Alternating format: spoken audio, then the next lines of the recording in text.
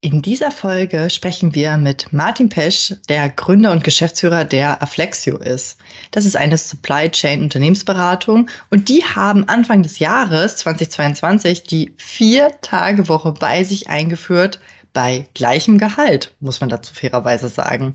Wie das Team, wie das Unternehmen und auch die Kunden diesen Schritt aufgefasst haben und was die Beweggründe von dem Geschäftsführer waren, das erfahrt ihr in dieser spannenden Episode mit Oliver und mir. Herzlich willkommen bei den SAP-Sommeliers, deinem Podcast über Karriere und Technologie im SAP-Umfeld und gutem Wein. Mit Oliver von Supply Chain Consulting, Oliver Nübel, und Sarah und Daniel von Ankerkopf IT Experts OWL. Ganz kurze Frage noch, haben überhaupt alle den Wein da? Ich finde das ein super schöner Einstieg. Das ist nämlich das Wichtigste. Der hatte schon Staub angesetzt. Natürlich. Der hatte schon Staub angesetzt bei mir. Ich habe gedacht, ich werde nicht mehr. Staub! Staub! Hat er beim Rausnehmen aus dem Kühlschrank so kleine Wasserperlen angesetzt, aber keinen Staub.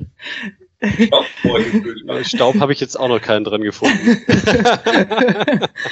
Was ich in welcher Ecke er gepackt hat. Ja. Hallo liebe Zuhörerinnen und Zuhörer, willkommen zu einer neuen Folge der SAP-Sommeliers.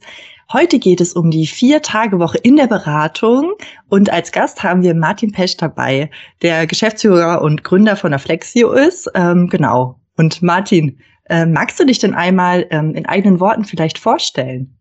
Ja klar, da mache ich gerne. Also Martin Pesch, 46 Jahre alt, nach dem Studium, ich habe Wirtschaftsinformatik studiert, vor langer Zeit, habe dann eine klassische Beratungskarriere gemacht und es gibt irgendwo so den Punkt im Leben, wo man dann feststellt, wenn man es richtig machen möchte, muss man selber machen. Und aus dem Gedanken ist dann irgendwann der strikte Wunsch und auch das Ziel geworden, eine eigene Firma zu gründen, ein eigenes Unternehmen zu gründen, um ganz konsequent den eigenen Ideen und Philosophien folgen zu können. Das war dann 2014 und 2014 führe ich gemeinsam mit einer Kollegin, der Jana Koske, die Unternehmensberatung aflexio. Vielleicht noch 2 Worte zur aflexio, weil Unternehmensberatung großer Begriff. Was machen wir? Boutiqueberatung für Supply Chain Planungs- und Steuerungsprozesse. Wir sind SAP-Partner im starken Bezug auf SAP-Produkte. Wir sind ja heute bei SAP Sommeliers, also kann man den SAP-Bezug, glaube ich, herstellen. Unsere Kernprodukte SAP IBP und EPBDS. Das heißt, das sind die Werkzeuge, mit denen wir uns am häufigsten beschäftigen. Ja, super, Dankeschön. Und Oliver, von dir kam ja ein bisschen der Kontakt, glaube ich, wenn ich das so richtig in Erinnerung habe, weil das ist ja auch einfach so dein Themengebiet, muss man sagen. Und von dir kam auch der Wein. Ja, nach der Einladung kam dann natürlich ganz schnell die Frage nach, was trinkst du denn gerne? Und da haben wir uns dann sehr schnell bei einem trockenen Riesling wiedergefunden. Die fleißigen Zuhörer und Zuhörerinnen wissen, dass der sicherlich auch von der Mosel kommen muss. Und es ist die Wahl diesmal auf das Weingut Graf von Walderdorf gefallen und ein trockener Riesling vom Dreiser Schlossberg. Und ich hoffe, er schmeckt euch. Ich bin gespannt. Absolut. Sehr, sehr lecker. Perfekt. Doch, sehr, sehr schön. Also ich muss die ganze Zeit jetzt an Käsefondue denken. Das ist natürlich total gemein, ne? So, ich finde, das wäre jetzt so der perfekte Begleiter. Stimmt. Wieso war der Käse nicht dabei? Okay. Entschuldigung. Ja. Okay. Also, Wein sind wir uns einig geworden, das ist schön. Genau, haben im Vorgespräch ja auch schon festgestellt, okay, es gibt total viele spannende Punkte, die aflexio mit möglichen Themen von den SAP-Sommeliers vielleicht auch teilen könnte, zum Thema zum Beispiel Nachhaltigkeit in einem Supply Chain-Umfeld. Heute soll es aber um ein sehr softes Personalthema sozusagen gehen, nämlich die 4-Tage-Woche. Und es gibt ja durchaus Presseartikel sogar über euch. Wenn man euch googelt, ist da relativ schnell ein Interview auch zu lesen und auch so Kommentare. Ihr habt die 4-Tage-Woche eingeführt in der Beratung. Das ist ja schon ein starkes Statement. Wie kam es denn dazu? Das wirft ja viele Fragezeichen auf, oder Oliver? Ja, das ist eine extrem gute Frage.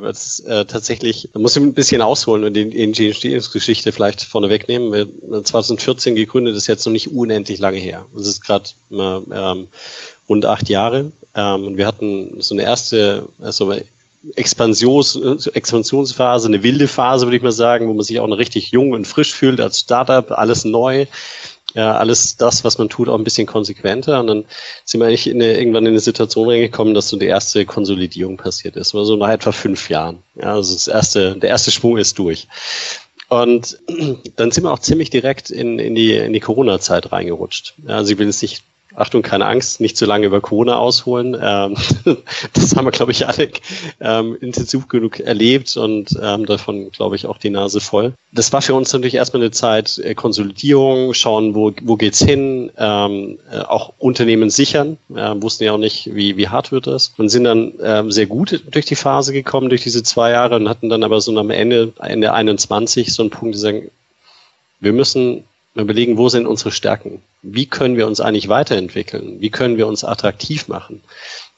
Muss man fairerweise sagen, auch gezwungen mit durch den Gedanken, dass sagen, wie schaffen wir es auch Attraktivität für Mitbewerber zu schaffen? Und ein zweiter Punkt, dafür zu sorgen, dass diejenigen, die bei uns an Bord sind, nicht ausbrennen. Und ein Punkt, der dabei hochgekommen ist einfach so die Erkenntnis, dass wir als relativ kleines Unternehmen mit rund 20 Mitarbeitern vielleicht nicht die Power haben in großen Projekten, aber dafür haben wir eine andere Stärke, nämlich beweglich zu sein und auch mal Dinge sehr unorthodox und unkonventionell machen zu können im Vergleich zu klassischen Unternehmen, zu großen Konzernen, auch zu den großen Wettbewerbern, die wir alle kennen von uns, die auch wesentlich breiter aufgestellt sind, als wir das sind.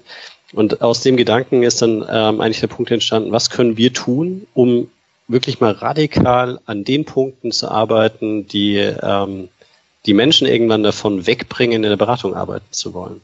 Das Reißen konnte es ja während Corona nicht mehr gewesen sein. Ja, das ist jetzt ziemlich auf Null gegangen und ich muss auch sagen, bis heute nicht wirklich in der extremen Form wiedergekommen, wie das früher mal normal war. Als ich vor 20 Jahren in die Beratung eingestiegen bin, erstmal 5 Tage die Woche auf der Straße gewesen, war ganz normal. Heute vielleicht einmal die Woche, vielleicht auch nur alle 2 bis 3 Wochen. Das ist absolut das Maximum. Mehr passiert bei uns eigentlich nicht mehr. Der Rest wird alles inzwischen remote abgewickelt. Also mussten wir andere Hebel finden, um die Attraktivität zu steigern und auch dafür zu sorgen, dass sich die Kollegen wohlfühlen. Und gleichzeitig, uns aber gar nicht so negativ ausdrücken, ist uns gerade in der Corona-Phase eine Sache aufgefallen.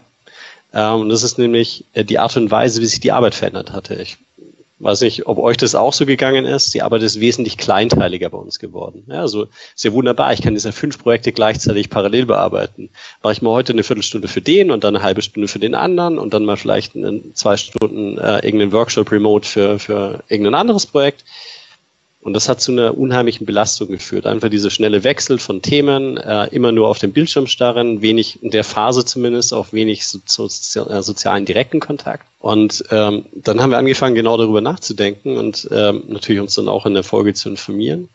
Und für mich, ich bringe jetzt einfach einen Vergleich, das, was wir tun, das wir unsere Kunden auch von uns erwarten, sind relativ anspruchsvolle Tätigkeiten. Ja, die wollen uns ja nicht dafür, irgendeine Routinetätigkeit einfach nur abzuwickeln, sondern die wollen uns dafür in ihrem Haus haben, um Erfahrung mitzubringen, aber vor allem Fähigkeiten mitzubringen, Situationen aufzunehmen, zu analysieren, sie umzusetzen und mit ihnen die Prozesse zu transformieren, die wir mit ihnen im Prinzip optimieren oder neu einführen. Und das heißt, am Endeffekt, wir haben eigentlich eine Situation, wo wir eigentlich nur mit einer hohen Leistung auch die Kundenbedürfnisse erfüllen können.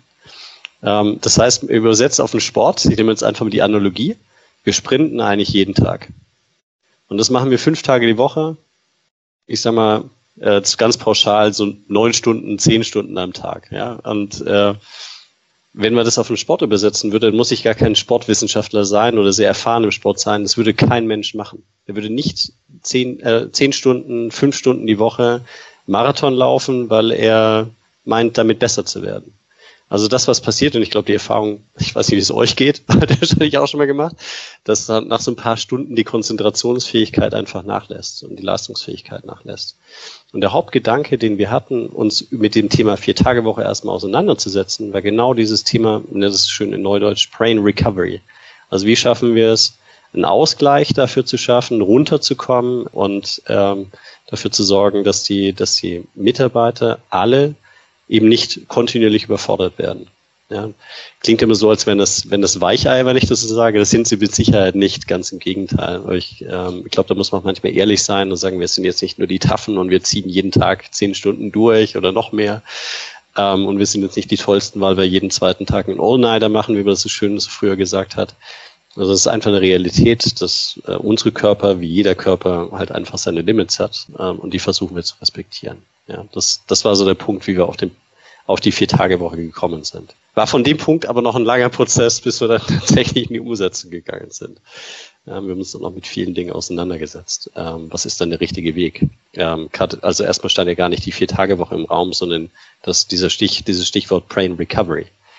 Und dann gab es eigentlich, das vielleicht noch hinzufügen, so einen Anstoß. Wir hatten eine neue Kollegin eingestellt für eine Administrationsstelle bei uns intern und die wollte nur Teilzeit arbeiten. Ja, und dann ist über genau diese Stelle gesagt, hey, ich brauche einfach für mich einen gewissen Ausgleich und ich möchte nicht mal auf 5 Tage die Woche gehen.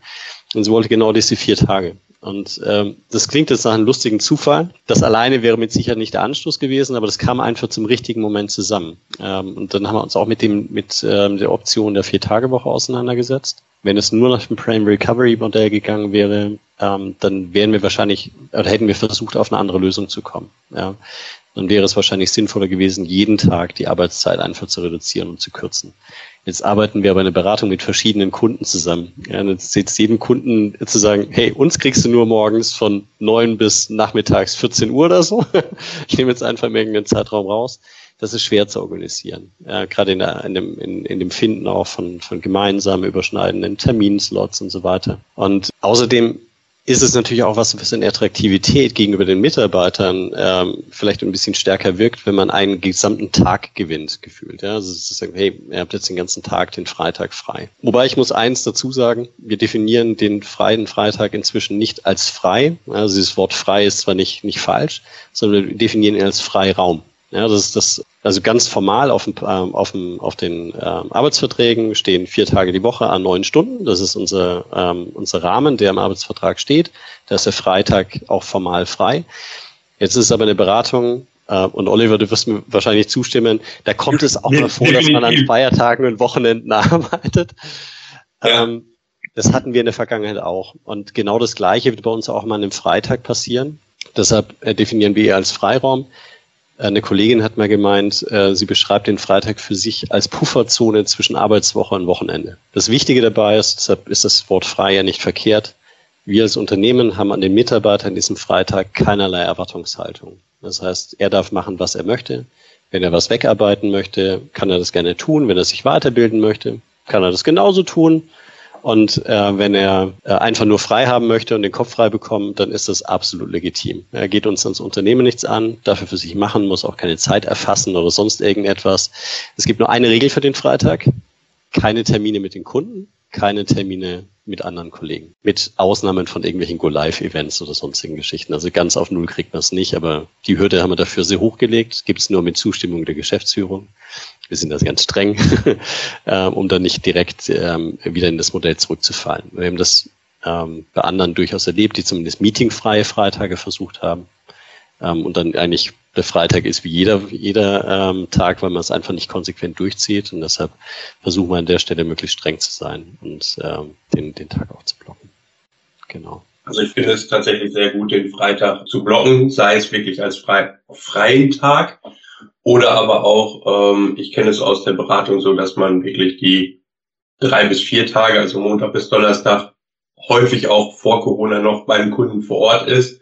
Korrekt. Und dann den Donnerstag so als, ich nenne es jetzt mal, Aufräumtag nutzen kann. Ich habe den immer gerne genutzt, um einfach mal Stillarbeit zu machen, mir auch mal Themen anzuschauen, die vielleicht nicht für ein Kundenprojekt sind. Also einfach, um auch diesen Weiterbildungsaspekt noch mit aufzunehmen. Und ich finde, diesen Freiraum, den muss man sich irgendwo einfach schaffen, weil sonst kann man irgendwann auch keinen Mehrwert mehr für den Kunden bieten. Also sei es, man bildet sich an diesem Freitag weiter oder man nutzt es um auch mal wieder runterzukommen und einen klaren Kopf zu kriegen. Ja, absolut beides. Und ich sag mal, das war für uns auch der Gedanke. Wir hatten auch über das Modell gesprochen, dass wir im Prinzip den Freitag noch als Arbeitstag bestehen lassen, ihn aber halt nur meetingfrei oder zur stillen Arbeitszeit erklären. Das war uns nur ein bisschen zu inkonsequent insofern, dass dann die Mitarbeiter schon das Gefühl haben von sich aus, also, oh, jetzt bin ich aber rechenschaftspflichtig, was ich in der Zeit mache. Dann muss ich auch wirklich was tun, was aktiv tun. Und gefühlt ist ja diese Erholung keine Arbeit. Ja, bei einem Sportler, also wenn man einen Leistungssportler im Vergleich nimmt, die wissen ja, dass Erholungsphasen im Prinzip eine Form des passiven Trainings sind. Also dass das dazugehört, das funktioniert nur im Wechsel. Und dieses Bewusstsein ist in der Arbeitswelt und es ist als Mitarbeiter genauso schwierig einfach nicht da. Und deshalb haben wir einfach gesagt, okay, wir nehmen den Tag einfach ganz konsequent raus aus der Arbeitszeit. Dann ist es auch wirklich 100%ig klar, dass das jedem Einzelnen überlassen ist, was er da tut. Jetzt glaube ich, so aus deinen Erzählungen, dass das bei den Mitarbeitern wirklich sehr gut angekommen ist. Ja, das ist spannende Aussage, du.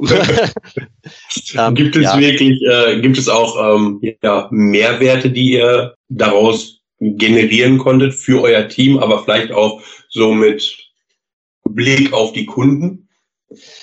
Ja, das ist eine interessante Frage. Also du hattest ja im ersten Satz gemeint, okay, das kommt sicher gut bei den Mitarbeitern an. Wir hatten insgesamt am Anfang so ein bisschen die Sorge auch. Wir haben das in dem kleinen Kreis ausgearbeitet, die Idee entwickeln und überlegt, okay, wie reagieren die Mitarbeiter darauf?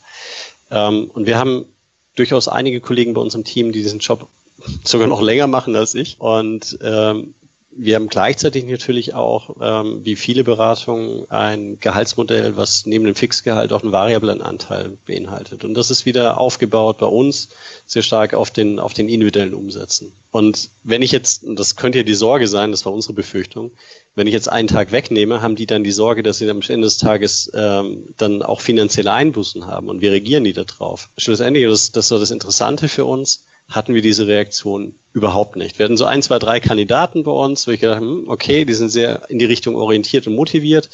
Muss man schauen, wie die reagieren. Und interessanterweise haben das in dieser Phase dann auch, was so gegen Ende Corona war, als wir uns damit angefangen haben zu beschäftigen. Also Ende Corona, darf man das so sagen? So ganz zu Ende ist es ja nicht. Aber ich glaube, es weiß jeder, was ich meine.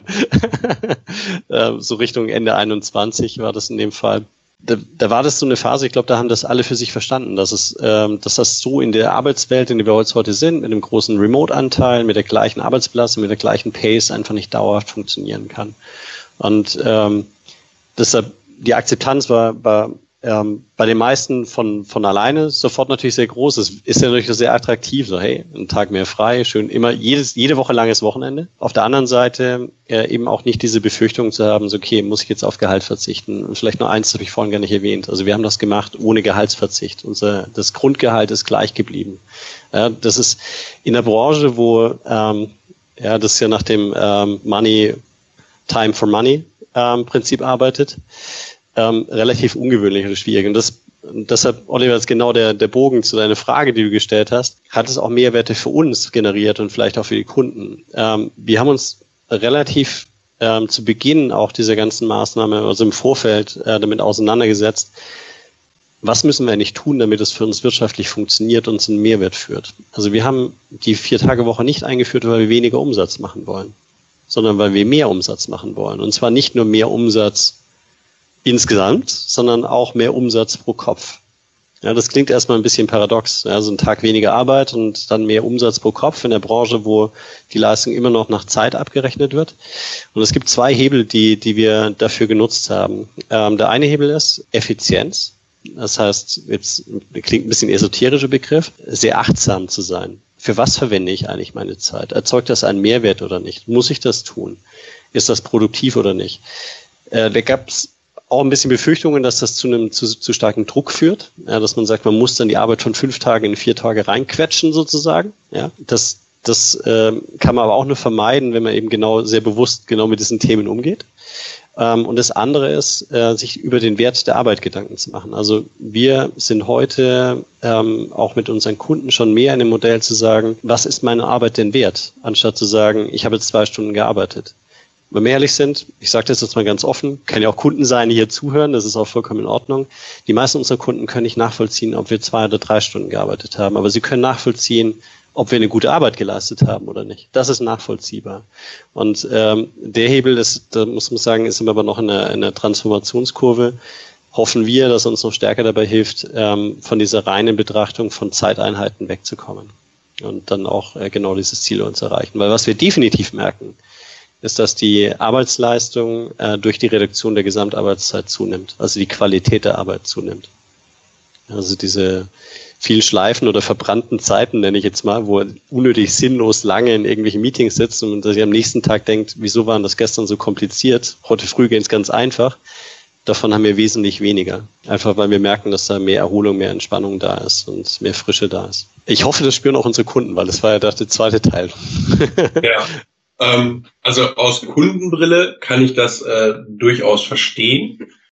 Ich hätte aber auf der anderen Seite auch immer die Frage, ja, ein Kunde erwartet ja nicht eine Erreichbarkeit. Also wenn der Mitarbeiter, sage ich mal, in dem Supply Chain Bereich mit einem neuen Tool arbeitet und Fragen dazu hat, erwartet er dann nicht in seiner 40-Stunden-Woche, die ja irgendwie in Deutschland doch noch sehr verbreitet ist, erwartet er dann nicht, wenn er anruft, vielleicht auch mal eine Antwort.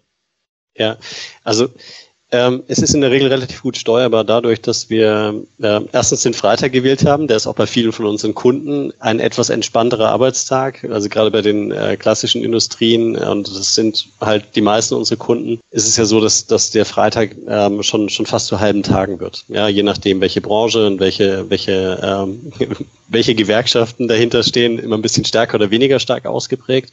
Und deshalb haben wir das Problem nicht mehr so stark, dass am Freitag dann unsere Anwesenheit vermisst wird. Das geht ganz gut. Interessanterweise allein schon die Erkenntnis darüber, also unsere Kunden passen, das ist die Erfahrung, die wir gemacht haben, mehr darauf auf, dass wir nur in den 4 Tagen arbeiten, als wir selber inzwischen. Die haben relativ schnell gelernt, dass wir an 4 Tagen für sie vollständig zur Verfügung stehen und dann auch mit großer Aufmerksamkeit. Und dieser Freitag, wenn es mal sein muss, wir da nicht der Verhinderer sein werden. Ja, also wir lassen dann jemanden stehen. Wir haben hauptsächlich ein klassisches Beratungsgeschäft, wo man diese Phasen, wo es wichtig ist, erreichbar zu sein am Freitag, auch gut eingrenzen kann. Auf Nachbetreuungsphasen zum Beispiel, nach einem Go-Live und so weiter. Und dann stellen wir das natürlich auch sicher. Ja, also dann genauso wie es auch mal am Wochenende sein muss, dass man zum Cutover in einem Projekt arbeitet oder irgendwelche solche Tätigkeiten durchführt. Aber diese klassischen Support-Tätigkeiten, die sich dann auch über die Arbeitszeit des Kunden erstrecken müssen, die machen wir eigentlich fast nicht. Wir haben 2 Kunden aktuell, die wir im Support auch betreuen, in dem Second-Level-Support. Da stellen wir eine Erreichbarkeit sicher. Da haben wir sowas wie einen Bereitschaftsdienst organisiert, der das dann konsolidiert. Und damit haben wir auch den Teil eigentlich gut abdecken können. Also bisher hat sich noch niemand darüber beschwert, dass wir freitags nicht erreichbar waren. Ja. Wenn Mitarbeiter zufrieden sind, was will man mehr? Ja. Also besser kann es nicht gehen. Also ich finde das einen extrem mutigen Schritt, den du da gemacht hast. Gerade, ja, wie du schon gesagt hast, es geht eigentlich um Time is Money und dann diese Transformation intern auch so anzustoßen mit allen Risiken. Man wusste ja nicht, ihr wart ja so, denke ich mal, so die Ersten mit in der Branche, die das gemacht haben, wenn ich das jetzt so richtig beobachtet habe.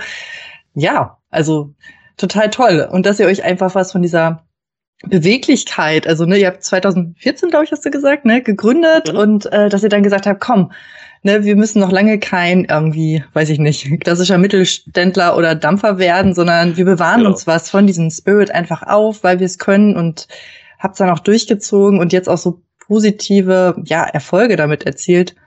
Also ich find's richtig klasse und persönlich, also diese Freiheit der Zeiteinteilung und das eigentlich nach meinem, meiner Lernerfahrung, meiner Lernkurve, das ist einer auch der Gründe mit, weswegen ich mich auch selbstständig gemacht habe, weswegen ich gegründet habe. Weil ich so dieses, ich konnte das nie, dieses Absitzen teilweise von Zeit. Das hat mich richtig fertig gemacht. Ja, und sind wir mal ehrlich, das ist das, was doch in vielen Angestelltenverhältnissen passiert. Ja, dass man sagt, okay, ich muss jetzt aber noch eine halbe Stunde da bleiben, weil ich habe ja noch eine Stunde auf der Uhr abzuleisten. Und eigentlich habe ich aber gar nichts mehr zu tun gerade. Ist doch Quatsch, das hat zu tun. Ja. Und genauso, ich sage jetzt einfach mal, was durchaus in der Beratung üblich ist, dadurch, dass diese Übersetzung da ist, ist ja das Interesse und die Motivation gar nicht da, diesen Zusammenhang aufzulösen zwischen Zeitverbrauch und der Leistung. Also das heißt, eine Stunde mehr heißt auch eine Stunde mehr Faktura im Zweifelsfall, also mehr Umsatz. Und das ist eigentlich was unserem gesamten Geschäftsmodell der Beratung nicht gut tut. Deshalb auch was uns da ein bisschen in die Richtung wieder zurückgeführt hat. Was, glaube ich, wichtig ist, nochmal zu erzählen, weil das klingt jetzt alles sehr rosig und blumig, was ich erzählt habe. Insgesamt ist es für uns auch ein Erfolgsmodell gewesen, die letzten jetzt dann 9 Monate, das durchzuziehen. Wir haben zum 01.01.2022 gestartet mit dem Modell. Wir wussten nicht, wie das funktioniert. Also wir wussten von Anfang an, dass es ein Experiment ist. Und es kann auch sein, dass wir merken, dass es nicht funktioniert, weil es unsere Kunden vielleicht nicht akzeptieren, weil es wirtschaftlich nicht tragfähig ist, weil sich die Konsolidierungseffekte und die Einspar- und Effizienzeffekte, die wir uns erhofft haben, nicht einstellen, wieso auch immer. Also jede Menge Gründe, die da möglich sind. Und deshalb haben wir uns auch immer die Türen nach hinten wieder offen gelassen. Also das heißt, jetzt kommen wir ein bisschen auf die arbeitsrechtliche Seite. Die Verträge, die unsere Mitarbeiter noch haben, selbst bei den Neueinstellungen, die wir dieses Jahr gemacht haben, sind alles klassische 5 Tage die Woche, 40-Stunden-Verträge gewesen. Wohl wissentlich, dass kein Berater 40 Stunden die Woche auf einem 5 Tage, 40-Stunden-Vertrag gearbeitet hat. Also das ist unsere Branche einfach nicht. Und wir haben das dann mit Zusatzvereinbarungen entsprechend geregelt, dass die wir auch einseitig zurückziehen können, einfach um uns wirtschaftlich abzusichern. Das war nicht unser Ziel, das zu tun. Haben wir auch bis heute nicht gemacht. Und ich bin inzwischen absolut sicher, dass wir das Modell weiterziehen werden. Also dass wir nicht die Option, auf das alte Modell wieder zurückzugehen, ziehen müssen. Aus verschiedenen Gründen. Einfach einerseits, weil wir gelernt haben, dass das funktioniert und dass es für jeden Einzelnen besser ist und für das Unternehmen insgesamt genauso. Und auf der anderen Seite, und das muss man natürlich auch sagen, wenn man sich erstmal 9 Monate daran gewöhnt hat. Ganz ehrlich, ich möchte mir die Depression nicht vorstellen, die in dem Mitarbeiterpool entstehen würden, wenn sie jetzt in diesen Freiraum, den sie gewohnt sind, bekommen zu haben, nicht nutzen würden. Oder wenn sie den einfach weggenommen bekommen würden. Genau. Das Interessante, wollte ich vielleicht nur kurz erzählen, weil es ist jetzt nicht so, dass alles nur rosig war und genau diese erste Phase auch, dieses Lernen, wie funktioniert es eigentlich an 4 Tagen? Wie gehen wir mit den Kunden und den Projekten darin um? Wie arrangieren wir die Termine an 4 Tagen anstatt in 5 Tagen? Ja, das ist gar nicht eine Frage von Zeitkapazität insgesamt, sondern muss ich eine Sache vorstellen, gerade bei der Terminfindung. Wenn ich jetzt ein Projekt habe, wo ich in einem Workshop 10 Leute übereinander bringen muss mit freien Slots in einen 2 oder 3 Stunden Termin, dann ist das immer herausfordernd. Und wenn ich jetzt mal einen Tag pauschal wegblocke, der einfach gar nicht mehr zur Verfügung steht, dann wird es einfach nochmal schwieriger, in der Projektarbeit der Konsolidierung zu finden.